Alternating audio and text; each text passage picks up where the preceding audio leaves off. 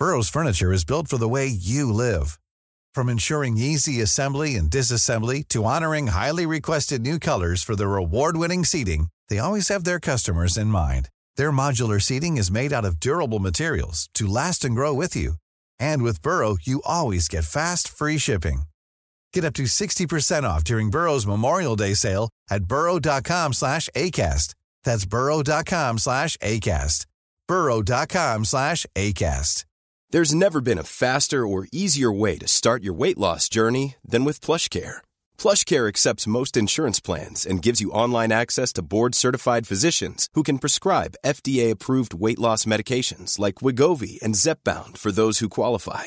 Take charge of your health and speak with a board-certified physician about a weight loss plan that's right for you. Get started today at plushcare.com/weight loss. That's plushcare.com/weight loss. plushcare.com/weight loss. Hello and welcome to Nothing Concrete, the Barbican podcast.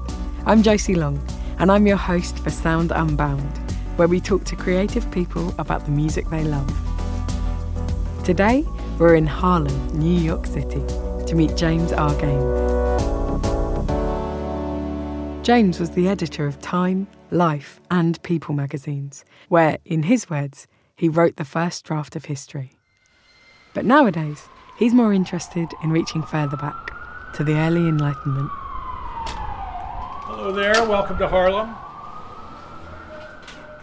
I'm Jim Gaines, the author of Evening in the Palace of Reason, which is a book I wrote about Bach that talks about his meeting with Frederick the Great, which is about the meeting of two worlds, Bach's mythopoetic world of Lutheran spirituality and the world of Frederick the Great, which was the world of the early Enlightenment, when rationality kind of overcame the world of religion.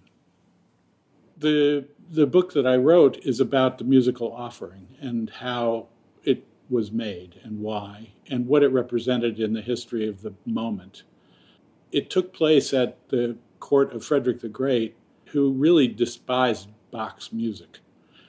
So the evening that Bach went to Frederick's palace in 1747 was during one of Frederick's chamber music gatherings.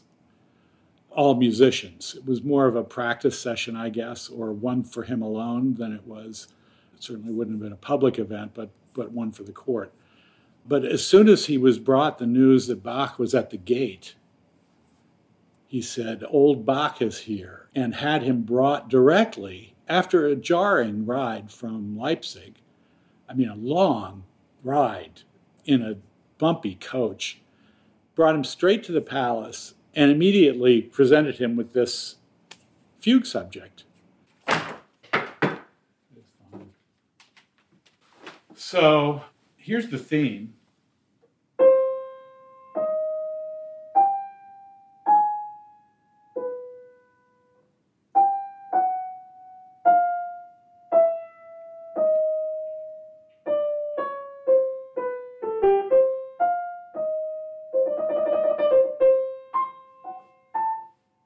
And so forth.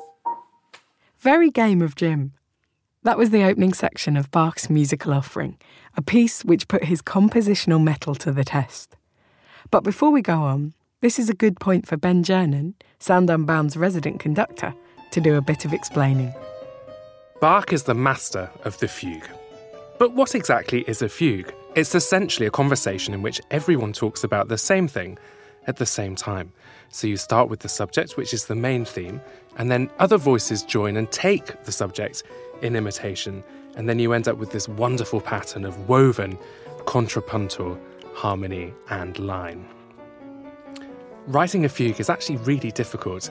It's essentially a mathematical puzzle to try and make everything sound related. Fugues were Bach's bread and butter, but Frederick the Great had a trick to play on the old master. And Frederick had devised, before he arrived, a fugue subject that was almost impervious to elaboration. At the event in the evening that Bach went to the palace, his son, Carl Philipp Emanuel Bach, was there because he was Frederick's harpsichordist. And there is speculation that actually only Carl Philipp Emanuel Bach could have written a subject so impervious to counterpoint. In any case, Bach did manage to improvise a 3-part fugue, at which point Frederick asked him for a 6-part fugue. And Bach took that, he said that's impossible, but took the idea back to Leipzig when he went home. And that was where he worked out the musical offering, which is a multi-movement set of variations on Frederick's theme that actually never makes that theme into a fugue, but does a fugal counterpoint to it. Bach's genius was that he had this great combination of being able to write fugues that were extremely complicated. Often you would have 2, 3, 4, 5, even more voices, all singing or playing at the same time together. But beyond just the simple technical language of the music, Bach was able to convey a real strong sense of emotion and beauty.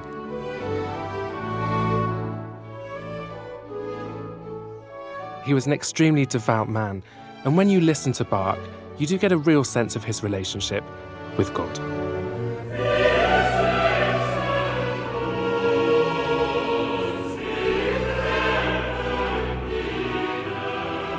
Frederick said that Bach's music smelled of the church, and that's because the music of the church in those days was counterpoint. And it's true that it was a very demanding discipline. Really hard to imagine how difficult it is in this day and age. David Yearsley, a Bach scholar, likens it to alchemy. It was a kind of a secret passed from teacher to student, teacher to student, teacher to student. He set this theme and variations to Frederick and sent it with a German dedication and sent it with amazingly embedded messages, telling Frederick that he was living in the wrong world, that the world was not a mechanical world of separable parts, but it was something that was knit together. It was a whole. It was almost ecological. And that was why I wanted to write the book. It was precisely the meeting of the world of myth and spirituality with the world of the Enlightenment and the belief in rationality. Bach encoded his music with meaning. By the use of various kinds of phrases, you could express in Baroque music actual meaning. Frederick would not have understood that at all. And he paid no attention to the musical offering. He gave his copy of it away. Eventually, it wound up in his sister's library. And he told stories about it later that were entirely clueless about the meaning of the music. So it was really not about Frederick understanding it. It was about Bach saying it and stating emphatically the position that he occupied in his world and categorically refuting the world that Frederick lived in. Frederick lived in the world of the early Enlightenment when all was going to be known and there was no mystery to life. God was a joke. Frederick was known for his religious tolerance, but it's because he was contemptuous of all religions equally. So they lived in literally opposite worlds and began a point where the world shifted to a point where spirituality was something that you lived with every day. The devil had form and face and would take you away and burn you for eternity if you did the wrong thing. And the world of Frederick, where that was just nonsense. So I was interested in how that competition played out and where it ended up. The conflict remains. We are still conflicted about whether spiritual meaning is the point of life or whether we're just kidding ourselves about that. And really what we have to strive for is further knowledge. But these two ideas still stand opposed. We have not resolved them, and maybe we will never resolve them. the musical offering can be quite a challenging listen, and is absolutely more on the monastic side of things. But if you were to listen to his Brandenburg Concerti, for example, they're so full of life.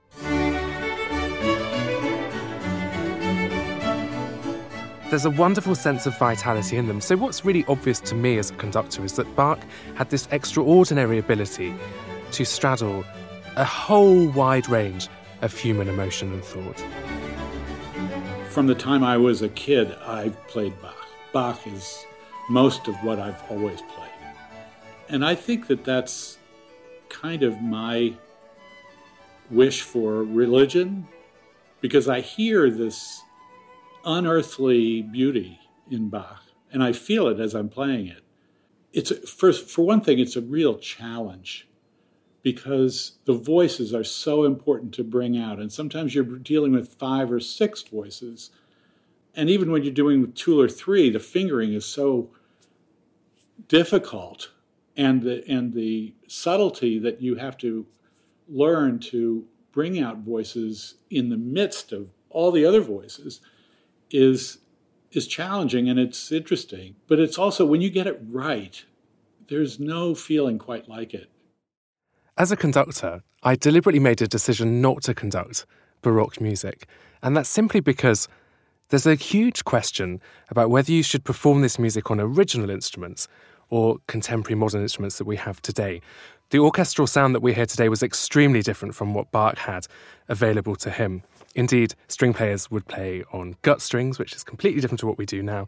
And the brass, some of them wouldn't even have valves, actually, at this point, so they were consigned to only a few notes. But as a listener, I love listening to Baroque music because I think it's so busy, it's so exciting, it's so wonderful. It just puts you in such a good mood every time you listen to it. But I think if I was to perform this, I would have to go and do another degree in performance practice, because there's so much about this world that is shrouded in mystery. There are some really great conductors like Sir John Eliot Gardiner, who you might want to listen to, or Sir Roger Norrington. They are real experts in this area. But I really admire the work, and I really love the sense of spectacle that Baroque music creates.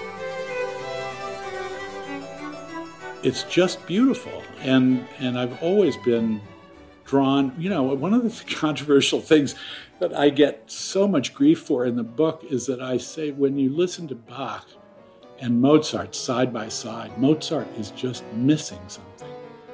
It's tinkly, it's all about melody, and it doesn't have the profundity of Bach's music. And as at a couple of points in the book, I just said, I can't go any further. Put down the book and put on the music. Because the best part of Bach is just unspeakable.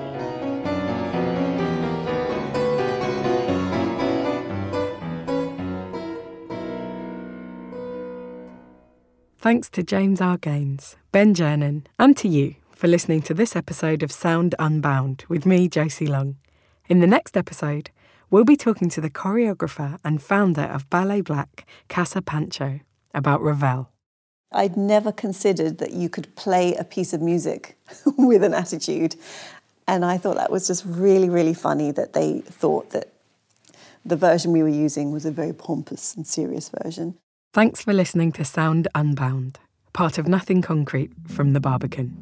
To listen to the rest of the series, subscribe to Nothing Concrete on Acast, Spotify, or wherever you find your podcasts.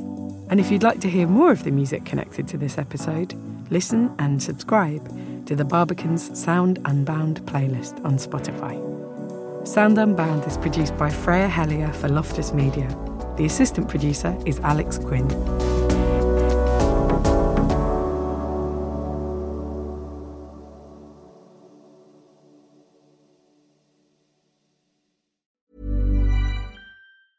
Planning for your next trip? Elevate your travel style with Quince. Quince has all the jet-setting essentials you'll want for your next getaway, like European linen, premium luggage options, buttery soft Italian leather bags, and so much more. And is all priced at 50 to 80% less than similar brands. Plus, Quince only works with factories that use safe and ethical manufacturing practices. Pack your bags with high-quality essentials you'll be wearing for vacations to come with Quince. Go to quince.com/pack for free shipping and 365-day returns.